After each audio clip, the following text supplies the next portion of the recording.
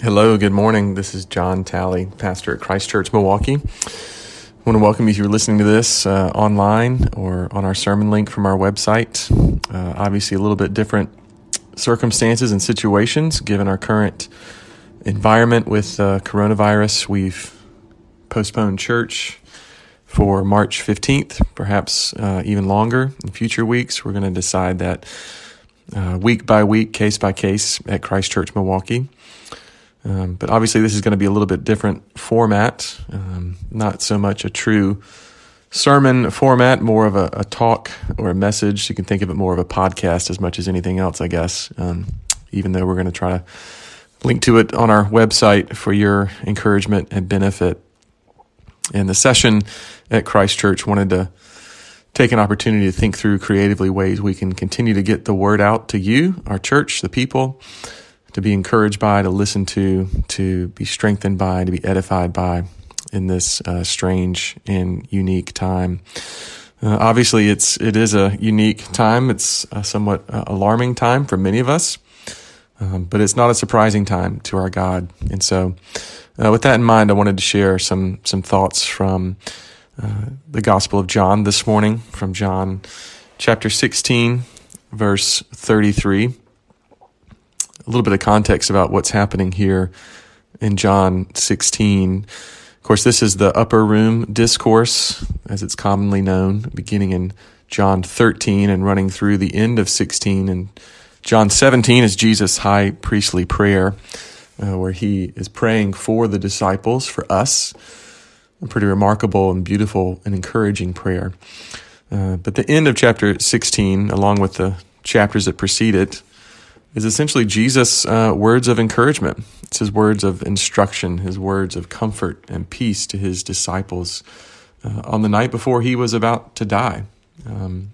These words to his disciples some 2,000 years ago had great effect, great encouragement, and brought great comfort to his disciples long ago. And surely they would do that for us today as well in times such as this that are so strange and uncertain. So with that in mind, I'm going to read John 16, verse 33, and share a few thoughts for us.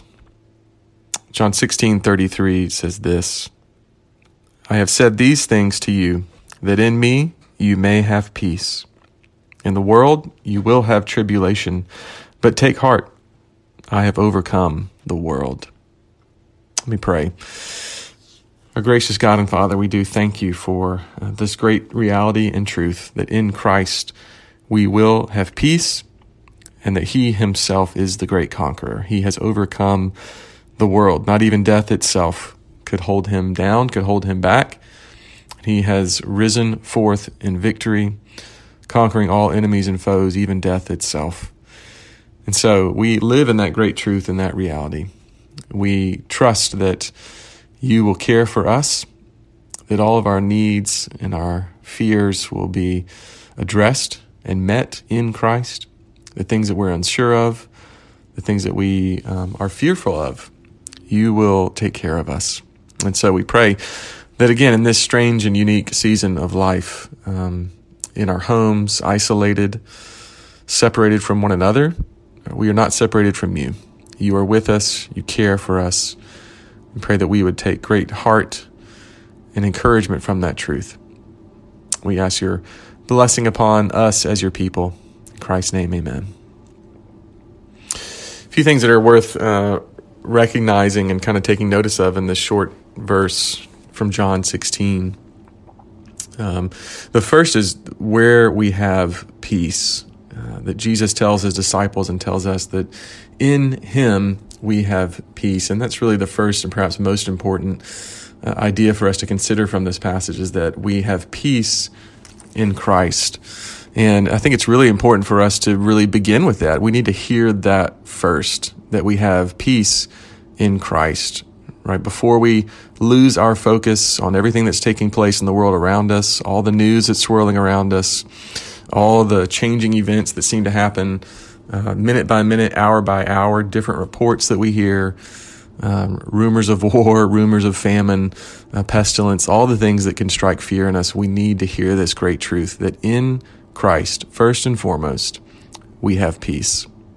Earlier in his discourse with his disciples in John 14:27, Jesus has already spoken about this peace. He says to the disciples, "Peace I leave with you, my peace I give you.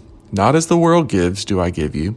Let not your hearts be troubled, neither let them be afraid."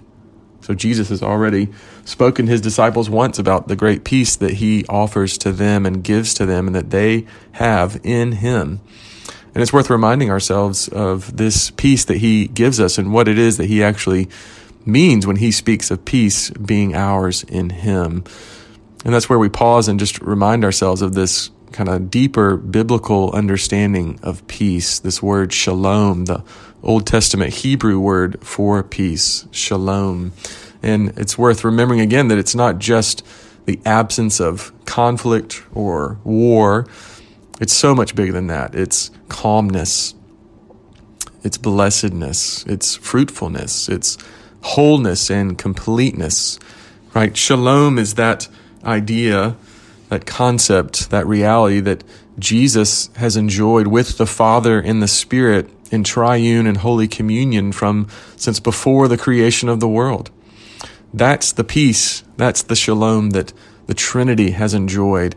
And it's the exact same peace that he is actually giving to us and bestowing upon the disciples. What a remarkable thought that is, that same peace, that shalom, that wholeness and completeness and blessedness that the Father, the Son, and the Holy Spirit have enjoyed together in holy communion for all eternity. That is what Jesus is giving to us. What a remarkable thought. And that's what he gives us, and that's what he gives to the disciples. And when we pause for a moment to think about that, surely that is what we are desperate for right now, right? Peace, calm, balance, a sense of wholeness, a sense of completeness. Think for just a moment about all the things that you've seen on the news or maybe in your own life in real time. You walk into a Costco or the grocery store. You see people fighting over toilet paper. It sounds laughable at any other moment in time, but in our day and age, it's a reality that people are fighting in our own country over kind of basic staple goods. Surely we need peace in a day like today and in a time like the ones we are in right now. I'm reminded of what the psalmist says in Psalm 4 in verses 6-8 as we think about our current cultural climate and our need for peace. The psalmist writes this: "There are many who say, 'Who will show us some good?' Lift up the light of your face upon us, O Lord.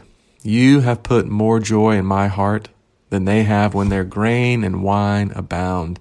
In peace," there's that word again, in shalom, "I will both lie down and sleep. For you alone, O Lord, make me dwell in safety." Again, that's Psalm 4, verses 6-8. And it's this peace, this soul-satisfying, this joy-giving, life-infusing peace that we can have. And we need to remember that this peace is found in Christ. That's a huge point that we need to take note of. It's found in Christ. It can't be mass-produced.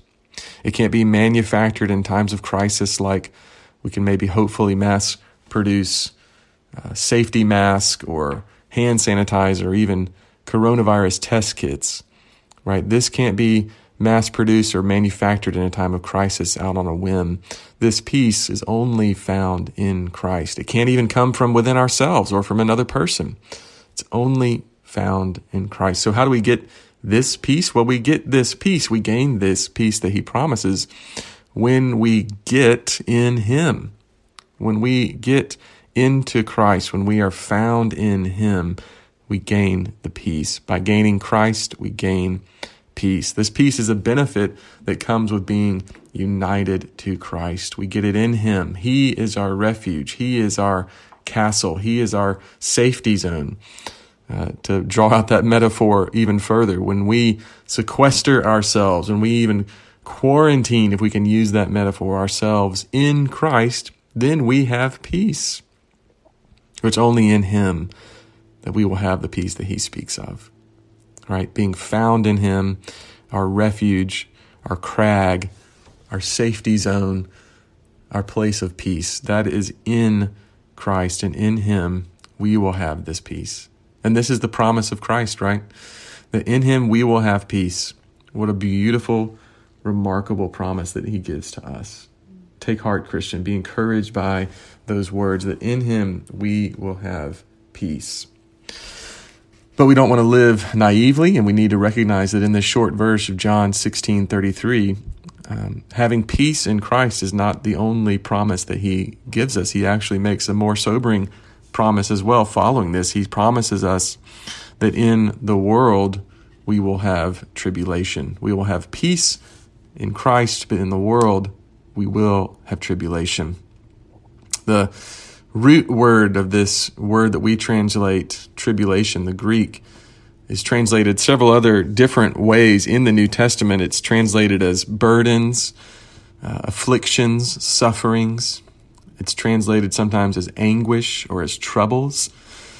In other words, right, Jesus is saying that in this life you will experience hard things. You will see hard things. You will participate in hard things.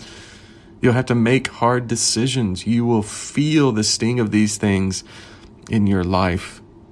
These things will try you. They'll test you. They'll punish you. They'll stretch you. And again, you will feel this tribulation, Jesus says, acutely at times and sometimes indirectly. You'll feel it locally, and sometimes you may even feel it globally, as in the current day and age that we live in now with the coronavirus. But here's the thing. Do not be surprised, Jesus says. Don't let these things catch you off guard. For the Christian, we ought to keep in mind that these events that are surrounding us right now in this moment and others like them haven't just come out of nowhere. We don't always know when they may come or what form they will exactly take, but we shouldn't be surprised at all by their arrival. Jesus says in many other places that we will have these types of sufferings. And again, he doesn't go into detail here in John 16:33 about what forms it will take and what that suffering and tribulation will look like, but we surely are promised that it will come. And so therefore it shouldn't catch us off guard. We are told to be prepared. It has come before in other forms. It's upon us now in its own unique form, and it will come again in other forms until Jesus should return. So we're called to be prepared and to not be surprised by tribulation and suffering. This is what comes with life in a fallen world. And really that's the reason for the tribulation that we have in this world, right? Because we live in a fallen and broken world.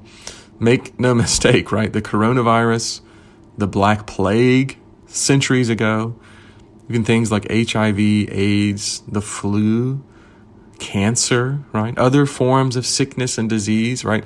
These are actually all a result of sin entering and corrupting the world. All the way back in the Garden of Eden with Adam and Eve's fall from grace. Part of the thing that we need to remember and keep in mind about the creation itself is that God's creation was good. And part of what happened in his creating out of nothing is that God seeks to establish order out of chaos, right? God creates order out of the chaos that had existed. And part of the primary objectives of sin then is to begin to reverse that, to begin to sow chaos, right? To sow discord, to sow uncertainty. Again, think about the clips and images you've seen on social media or the news of what's happening at the Costco near you. I just was in a conversation the other day with a good friend of mine that lives in Los Angeles. He's a minister out there, and I was asking him how things were going in California, just with some of the images that I've seen with people at the mall or people at the store or people at the grocery. And he replied, had I seen the movie I Am Legend with Will Smith? And of course, if you've seen that film, you know it's a pretty grim image of a dystopian future. And he, of course, was saying it in jest and somewhat humorously, but somewhat truthfully as well. It seems pretty chaotic, right? And this is what happens when sin enters the world. The coronavirus itself exposes our sinful hearts, our selfishness, and chaos is what results from that, right? Chaos is a result of sin in the world. It's part of the tribulation that we will experience in the world. But along with that, sin in the world will also sow fear. But here's where we as disciples are to meet fear with courage and faith. And this is what Jesus speaks to directly in this passage as well. That in this world, our tribulations, we will experience chaos. We will experience fear. But here is the good news. Jesus says, take heart. I have overcome the world. There's so much wrapped up in this small statement. It's worth our reflection for a few moments. There is courage for the present moment, right? That's what that idea means, to take heart. We are called to be courageous. Think back to God's words to Joshua in Joshua chapter 1, where he is calling Joshua to rally the people of God, the people of Israel, to remember who he is and what he has done, to be courageous, to not live in fear, right?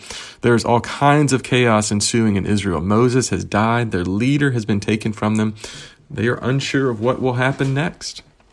And God reminds Joshua of the great work that he has done on their behalf.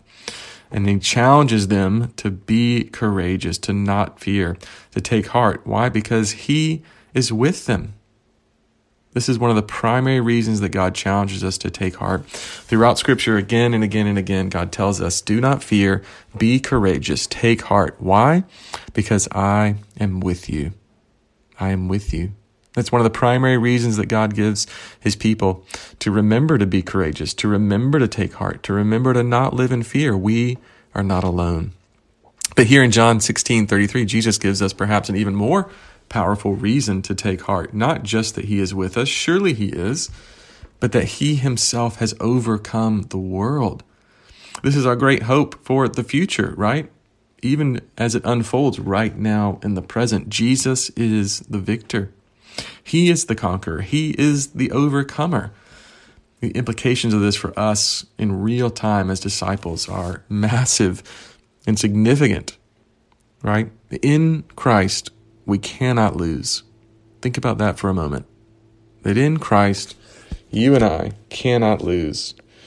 We are victors in him. Jesus told Martha in John 11, upon the death of her brother Lazarus, in John 11:25 and 26, he said, I am the resurrection and the life. Whoever believes in me, though he die, yet shall he live. And everyone who lives and believes in me shall never die. And the question that Jesus asked Martha following that statement is one that we need to answer as well. Do you believe this? Jesus made that radical statement about the resurrection, that though someone die, in him they will live, because he is the resurrection and the life. And then he asked this profound question. Do you believe this? That is our question today, is it not? Do we believe this? In spite of our circumstances, as we look around, the uncertainty, the fear, the anxiety about the future, the anxiety about the present, do we believe that Jesus is the victor? That he is the overcomer, that he has overcome the world? Listen, the coronavirus may take away people from this life and this world, people that we know, people that we love. It may not. We pray that it doesn't. And yet it still won't stop the reality that death at some point will come in some form, in some fashion. But this is what Jesus is saying. It will not have the final say. Jesus does. He is the victor. He is the overcomer. The world will provide for us our fair share of tribulation. Be sure of that. But it will not determine our fate. Jesus is the one who holds and determines our fate. And remember, for those of us that are in him, we are safe. A few months ago when we started our Philippians series, that was one of the very first messages that we spent time looking at from Philippians 1 and 2, the very opening of the book that Paul addresses the saints who are in Christ and who are in Philippi, their eternal spiritual home and their temporal physical home. And that applies to us just as much today, right? That we have this temporal physical home here in Milwaukee or the greater Milwaukee area. And we're living in the midst of a pandemic, uncertainty, fear. But this is where we are, and yet we are also in Christ. And the reality is that if we are in Him, we are in the safest place we could possibly be. And in Him, we have peace. So as we kind of conclude this study of John 16:33, a couple of things that are worth keeping in mind and remembering. Know what it is that you have in Christ. What is it that we have in Christ? We have peace, deep, abiding shalom. Know what it is that you will have in the world. What do we have in the world? Trouble and tribulation, uncertainty, fear. That's a promise that we will have. But we are also called to know what it is that we will have ultimately in the end. And what is that? We have victory. We have resurrection life. We have a Savior who has overcome and conquered all. These are strange times we live in, isn't it? There's a lot of confusion, a lot of uncertainty, but Jesus calls us and challenges us to remember, to take heart. He has overcome the world. As we wait for His timing to cause this strange season to pass, in the meantime, we'll pray that God will give us grace and peace and patience and mercy, that we might be able to show ourselves to be a people of victory, to be a people of joy, to be a people who live with this true abiding peace, this shalom, to love our neighbors well and to love one another well, to continue to pursue our God. May God bless us to that end. Amen.